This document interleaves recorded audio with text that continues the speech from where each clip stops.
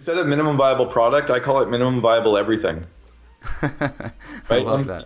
I want the minimum viable everything. Just get it out the door, and then revenue will help you solve the problem later.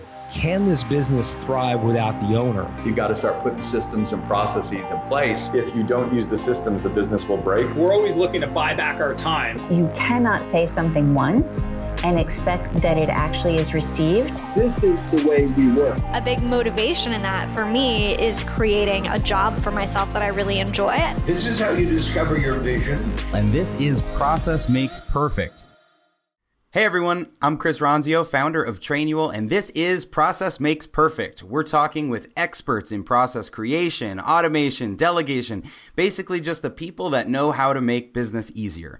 So today we have with us Cameron Herold. Cameron has this special ability to simplify business problems. He's worked with hundreds of organizations, Big Four wireless carrier, a monarchy. He's built $100 million companies. He was just telling me 1-800-GOT-JUNK went from 14 employees to 3,100 employees. He's written best-selling books like Double Double, Meetings Suck, Vivid Vision this year. If you're listening and you're on the path to becoming a chief operating officer or you are a COO, you've definitely heard of his group, COO Alliance. It's an exclusive group for people like us that just get process. And as I got into this space, the operations and the process space, so many of my friends and entrepreneurs said that I had to talk to Cameron. David Berg, Paul Binsfeld, Joe Polish, Dan Martell, they all said this is the guy. So Cameron, I am really excited that you're here today and thrilled to introduce you to our audience. Hey, Chris, thanks for having me. Wow, you were kind of like 1 degree of separation. That's cool. Yeah, it's pretty funny. We have a lot of friends in common. So I've been looking into, of course, a lot of your content, your TED videos. And if you're just meeting Cameron for the first time, definitely Google him because this guy has tons of content.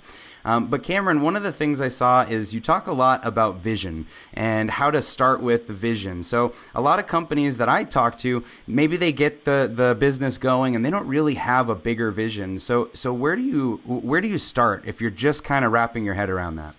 Yeah, I think most companies, unfortunately, we've kind of been trained by professors or teachers in school, and they told us to have a mission statement. So we got our employees together and we grabbed all of our favorite words, we put them up on a whiteboard, we voted on which words we loved, and we took the 6 leftover words and we mashed them up into one sentence, and that was our mission statement, right? Go team. But we realized that doesn't really align people. It doesn't actually get people to see what we can see. So what I realized about 20 years ago from working with an Olympic coach who was a sports psychologist was the entrepreneur or business leader tends to have a vision in their mind of what their company or business area looks like 3 years out, but no one else can see what they can see. So the vivid vision concept, and I cover it in the book Vivid Vision, also in Double Double, and then I also covered a bit of it in the book The Miracle Morning for Entrepreneurs. It talks about how to get the vision out of the mind of the entrepreneur and written up as a 4 or 5 page written description of what your company looks and feels like 3 years in the future, so that it's almost like you were walking around your company describing what you see. If everyone else on your team, if your employees, your customers and suppliers, if they can all see the future like you can see it, they can then help you reverse engineer it and make it come true. So the Vivid Vision is a 4 or 5 page written description of your future. I remember maybe 10 years ago, one of my mentors told me to write down a vision of where I was headed and laminate it and stick it in my office. And I had almost this narrative, this story to myself that I keep looking back at. And it's amazing how if you have that vision, you start to almost unconsciously pursue it. Now, the only thing your mentor missed was share that with everyone. So it was really good that you read it, but what if every employee read it as well? What if your spouse read it? What if your parents read it? What if your banker and your accountant and your lawyer? What if everyone read that same laminated vision once a quarter? So every quarter they could all see what you could see. Then you'd all be completely, for the first time, on the same page. And that's been the missing piece. So I liken it, every business is like a jigsaw puzzle. The most important part of the jigsaw puzzle is the picture on the front of the box. That's the vivid vision. If you can't see what you're building, it takes you forever to build that jigsaw puzzle. So most companies are missing the picture. Nobody can see what the entrepreneur can see. And a 1-sentence statement certainly does not give you enough information. It doesn't sum it up. So do you think if you're just putting this together, do you enroll your team in the process? Do they contribute to the vision, or is it strictly the owner? Yeah, it's the owner, it's the entrepreneur or the business leader who does it for their area or for the whole company. It would almost be like saying, do you want to write the vivid vision for your personal life 3 years from now? Or do you want to get all your friends to decide who they want you to be?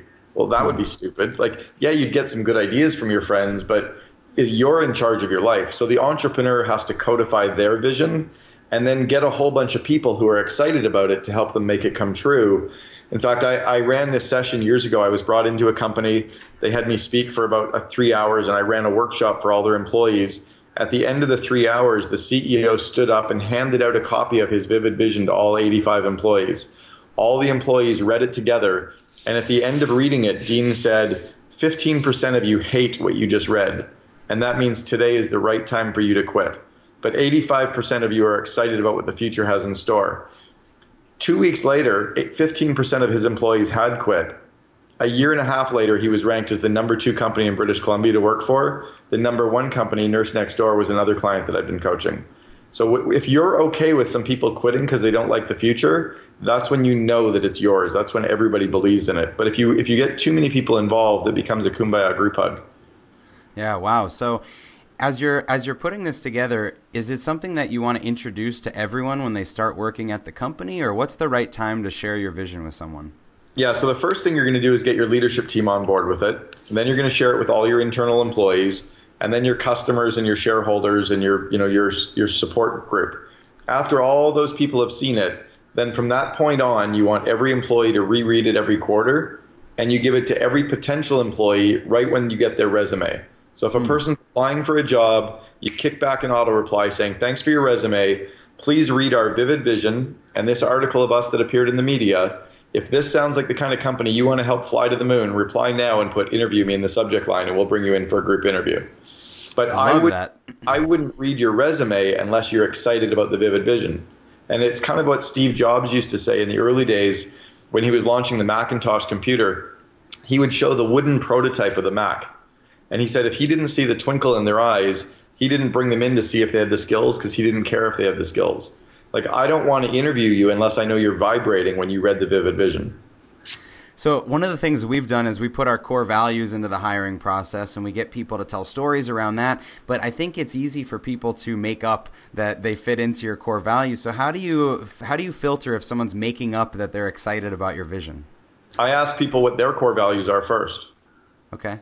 Right? How do I know if they're excited about the vision? I ask them specifically what parts of the vision they're excited about, and specifically what they've done in the past that can show me they could actually make those sentences come true. You can tell when somebody tells you. If it's flatlined energy, they're not excited. But if they're twinkling, if they're sparkling. We had a guy, Andrew, who said, you can't see me right now, but I'm vibrating in my seat. That's great. Right? So when entrepreneurs especially are creating this vision, how far down the personal path do they go? Is it all about the business, or do they start to describe elements of their personal life? No, it is all about the business. So now when I've written my vivid vision, because I'm more of a lifestyle brand, as the coaching side of the business, it included a lot about me. When I wrote the vivid vision for the COO Alliance and for the COO City Forums, there's nothing about me in there at all. It's all about the business and the brand. So I try to remove the person out and then do your own vivid vision for your personal life and your family separately. Got it. Yeah, it's hard to motivate with, I work 1 day a week and I go on all these vacations.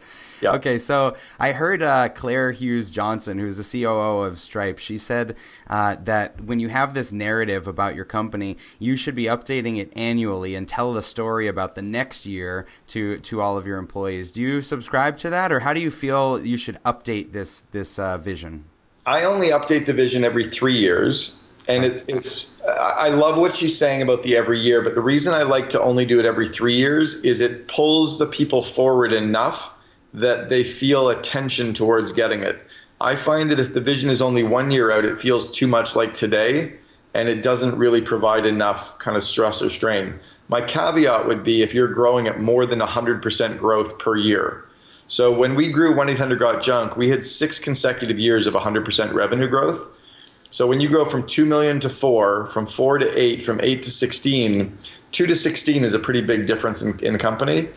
But that still works in a 3-year vivid vision. If you're growing at 200 or 300% growth, right? If you're like on a real rocket ship like Uber or like a Google, yeah, you might actually need to revise yours maybe every 12 to 24 months. But I think 3 years tends to be the right time. 5 years out is way too long. Got it. Okay. So where Claire and I would really align is only putting a 1-year plan in place for the 3-year vision. Right? There's no point in having a 3-year plan because that stuff changes too quickly. So a 3-year vision and a 1-year plan, almost like you're building a house. I want the plan to build the foundation in year 1, in year 2 to put in all the electrical and the plumbing and drywall, in year 3 to put in the cabinets and the Wolf stove and the cool flooring, right? Mm-hmm. So I'm glad you went there with the 1-year planning, because that was my next question. So when you've got your 3-year vision, you're clear about where you're going, and you break that into what we're going to accomplish this year, what kind of system do you subscribe to, or what sort of cadence do you subscribe to in terms of the frequency of your planning, of your updates, of your meetings? I know you're an expert in this, so I'm curious how you go about it. Yeah, so again, everyone knows where we're going because they reread the Vivid Vision every quarter. Then what we do is we have an annual planning meeting. The annual planning meeting is held 2 to 3 months prior to the start of the calendar year. So I like holding our planning meetings in September or October for the next year. At your planning meeting, you come up with 5 core goals. What's your employee net promoter score for the year? I actually do 3-year, 2-year, and 1-year goals every year. So what's our employee net promoter score? What's our customer net promoter score? What's our profit number in a dollar value, not a percentage? And then what's our dollar revenue goal? And then lastly, what's our big strategic thrust? So it might be getting into a certain area or going to new geographic expansion. So those are the 5 goals I set every year. Then the team comes up with the core plans to make those goals come true, and all the business areas sign off on everybody's plans. That's what I tend to do at the annual retreat. And then we do a quarterly planning meeting that's held 3 weeks prior to the start of each new quarter. And that's when we press reset on the plan to come up with the core projects for the plan, the goals for the quarter, and every one of the 13-week goals as well. So we know what our kind of hurdles are for each of the 13 weeks. And then we can bake that into the budget and bake that into the MIS or KPIs that we measure. I love that. And then are you reviewing KPIs and tracking those goals on a weekly basis? You said there's a different goal every week. Yeah, so we review our KPIs on a weekly basis. We have what we call our WAR meeting, which is the weekly action review. The management team meets for 90 minutes every week, as does each business area. So if the management team or leadership team is meeting for the week, the first 30 minutes of their 90-minute meeting is each person doing their 5-minute updates. So what's going well, what's not going well, what I'm working on and where I'm stuck. Each business area does their update. Then you spend 30 minutes looking at the dashboard. And we only look at the core things on the dashboard. So there might be 12 core numbers on the leadership team dashboard. Let's say there's 2 for finance. If they're both yellow or red, we'll open up finance and we'll look at all 20 metrics that finance is measuring to see where the real problem is. We'll look at 2 for marketing. If they're yellow or red, we'll open up and look at all 30 or 40 marketing metrics. But at the leadership team level, we just look at the real dashboard unless there's a problem. And then the last 30 minutes is you help unstick people. So as a group, as a team, you're helping each business area move things forward. Great. So when I talk to customers about their meetings and about their management and how process oriented they are and how accountable they're holding their teams, there seems to be this balance between not paying attention and micromanaging. And so what do you think is the right mix of check-ins and overlooking tasks? Yeah, okay, let's talk about meetings really quickly. I want every employee at every company to read the book Meetings Suck for one core reason. Most people have never had any training on how to show up and attend and participate in a meeting, let alone on how to run a meeting. And most employees spend 1 hour a day in meetings. So for $15, train all your employees on it, get everybody the book, have them read it all. It'll blow businesses out of the water. If we talk about what's the balance of micromanaging or holding people accountable or looking at the numbers, I believe in what's called the kind of upside down org chart. So the CEO is at the bottom supporting the VPs who support the managers who support the employees. And our job as leaders is to make sure that our team is working on the right stuff, to make sure they have the skill development on the areas that they need it, and to give them the emotional support in their lives and in their jobs. It's not to hold them accountable. I hire accountable people. So when we're looking at the metrics as a team, it's like playing in a professional sport. You need to see the data and the numbers to win. So we're not doing it to hold people accountable. We're doing it to win. We're doing it to hit our goals. We're doing it to drive our objective. And I'm not going to come down on you if you're missing a number. I'm going to help remove obstacles. I'm going to help you brainstorm. Like if your business area is missing on a couple of metrics, it means you need help or support or our resources to kick in as a team to help you. So it's a very no blame environment. Look at the missing systems and help and support people. People won't feel micromanaged with that at all. Right. Okay, so as a business is starting to build, they've got a team of a few people. When does it shift where you're just kind of a few people wearing a bunch of hats to now we really need to understand all of our roles and start to have crystal clear responsibilities? The first shift is usually when the CEO hires someone who's now managing some direct reports. So when there's one person in between you and someone else, that's the first shift in a business. The second shift in the business is when you have people under all your direct reports. That's the next kind of second stage, right? So if you go first stage, second stage. And then the next stage after that is the 50 employee mark. 50 employee mark, you tend to start having to have planning and processes, and there's politics are kind of creeping in a little bit, not so much. People are going to meetings and you're not sure why. And you're getting less done with more people than you used to, right? That's the third stage. The fourth stage is at the 100 employee mark, and that's when the entrepreneur doesn't know the names of some of the people walking around. And you're really not sure what everybody does and why. And then at the 250 mark is when you're dealing with politics and cross-functional decision making, and it needs to be more of a mature business. That tends to be where the leadership team probably is being replaced, right? Where the people who got you from 10 employees to 250 can't take you from 250 to $1 million. Right. Okay. So businesses are built on systems and processes. We've talked about this. You mentioned Michael Gerber right when we first got on the call, and how he came into 1-800. Yeah, actually, you have to tell the story. Share with everyone. Yeah, this was back in around 2004. Michael Gerber walked into 1-800-GOT-JUNK. We were about a $60 million business at that point. And he walked in the front door and he stopped in his tracks. He was wearing his classic white fedora. He stopped and he looked around. He's like, holy shit, people read my book, but you guys actually do it. And he could see that we had systemized every part of the business just from coming in the front door. So yeah, we believe that people don't fail, systems fail. And we created that mantra and that environment. So no one was afraid of saying they broke something or did something wrong, because they knew we weren't going to blame them. We knew we were going to support them and help give them the skills. So a lot of people will get hyped up and they'll read a book like The E-Myth, or they'll go to a seminar and they want to come back and work on their systems and processes and make, work on their business and not in their business. And so if you're just starting down this path of building your standard operating procedures and creating systems, where in the business do you recommend that someone starts? I start with everything that will drive sales and gross margin first, because there's not a problem in the world that exists that a check can't solve, right? If you have enough money, you can buy your way out of any problem. So I would systemize everything that will drive revenue and will drive more gross margin into the business. And then I can use that to put the people and the systems in place to scale and perfect everything. But I'm the kind of believer that momentum creates momentum, right? Perfect doesn't create momentum. So I wouldn't even want the perfect system. I would want a bunch of really good systems that would allow me to get momentum so I could get more good systems later. Because the reality is, in 12 months, any system we create today, we're going to have to tweak anyway. And in 24 months, we're going to tweak it again. So don't worry about, it's kind of the people that obsess about getting the A+. No one has ever asked for your high school or university transcript since you graduated. So it didn't matter whether you got an A+ or a C+. Mm-hmm.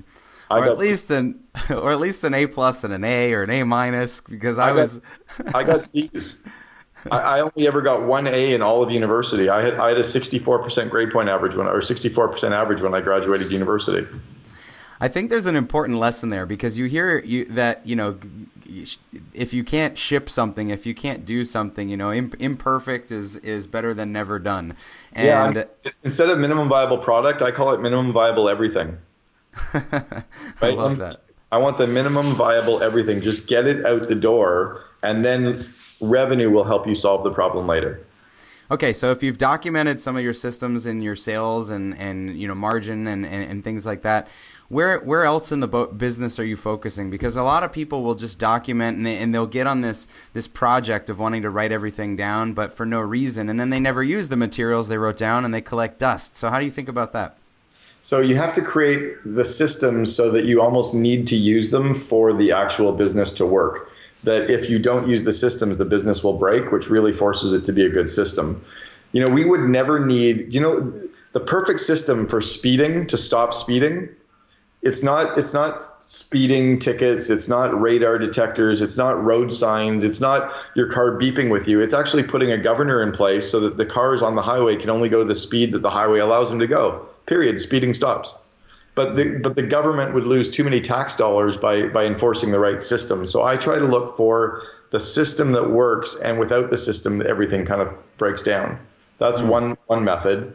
The second is to hire people who are interdependent. And by that I mean they're dependent enough that if a system exists, they'll use it, but they're independent enough that if none exists, they will create one. So I do not like hiring engineers or MBAs or pilots, because pilots are broken. If they can't see a system, they don't know what to do. They need to follow the checklist, right? The only exception is the guy who landed the plane on the Hudson River. He was interdependent, right? Systems, none exist, I will make one up. MBAs want to overthink everything. Yeah. Right. They want to always build new systems, and their systems are too big. And then engineers want to recreate everything as well. So I like hiring the interdependent people.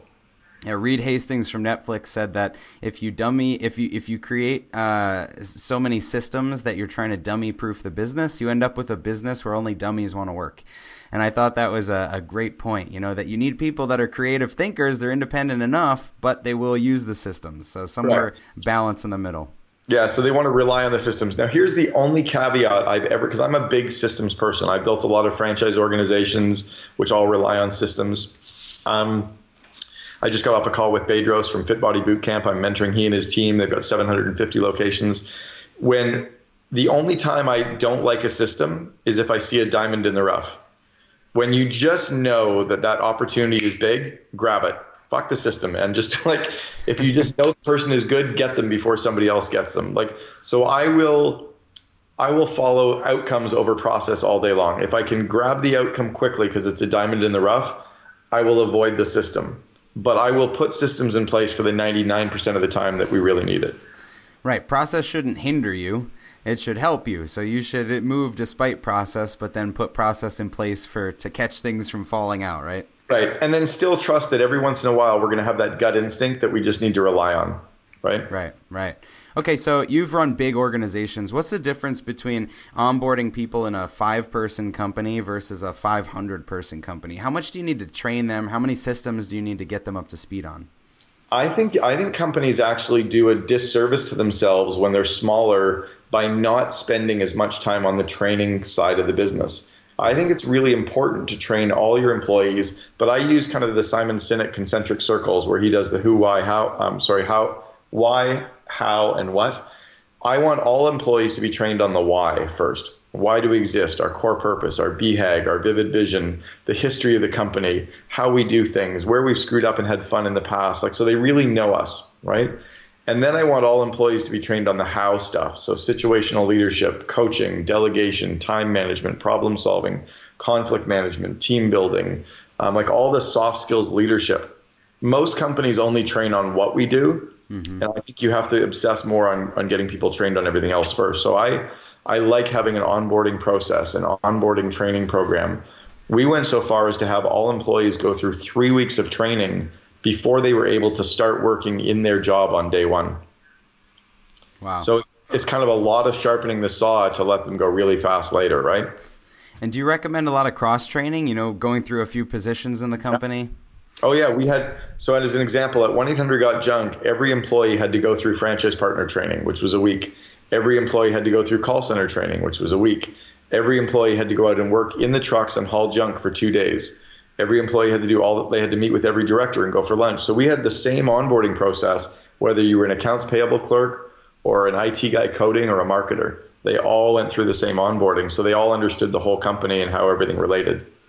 Yeah, it's amazing how many companies don't take the time to give the context of here's what the whole business does. They only explain your certain role, and then you don't know really how what you're doing day to day fits into the bigger organization. Right. And that's why they spend so much time holding people accountable and managing, is they haven't given people enough visibility to understand everything so they all have the same level of intuition. It's just common sense. Yeah, absolutely. It's just common sense. I love that. We should end on that, process and building businesses is just common sense. And if you feel like it's not common sense for you, then maybe you should be a part of Cameron's COO Alliance. So Cameron, where can people find you if they want to learn more about the group, about you? Yeah, the best place is just go to the COOalliance.com, and then all of my books, if they just look up my name, Cameron Herold, Herold, all 4 of my books, and soon to be 5, are on Amazon, Audible, and iTunes as well. And you heard it from him. Every employee at every company should read Meetings Suck. So start there. And go ahead. One other area as well, I just forgot. They should all listen to the Second in Command podcast, because everyone interviews the entrepreneur. I only interview COOs because I want the rest of the story. I love that. Great. Well, check Cameron's podcast out, his books, his website. Like I said at the beginning, please Google him and you'll find an endless amount of content. So Cameron, thank you so much for being here. Hey, Chris, thanks for having me. Appreciate it. Hey, thanks for listening to Process Makes Perfect. If you're listening on your earbuds, on a run, in the car, we also have a version on YouTube. So if you want to see this in color video with me interviewing all these great guests, check it out on YouTube. Just search Chris Ronzio and you'll find my channel on there. If you found this helpful, we'd love for you to leave a review or rate the podcast. Please do that and we'll send you some swag as a little thank you. If you found the information valuable, please share it with a friend, a family member, or anyone else you think could benefit from the information. Remember to connect with me at Chris Ronzio on all social media platforms, or the company at Trainual. That's Train UAL, like a training manual, everywhere that you want to follow us. Thanks again for watching or listening, and we hope to see you next time.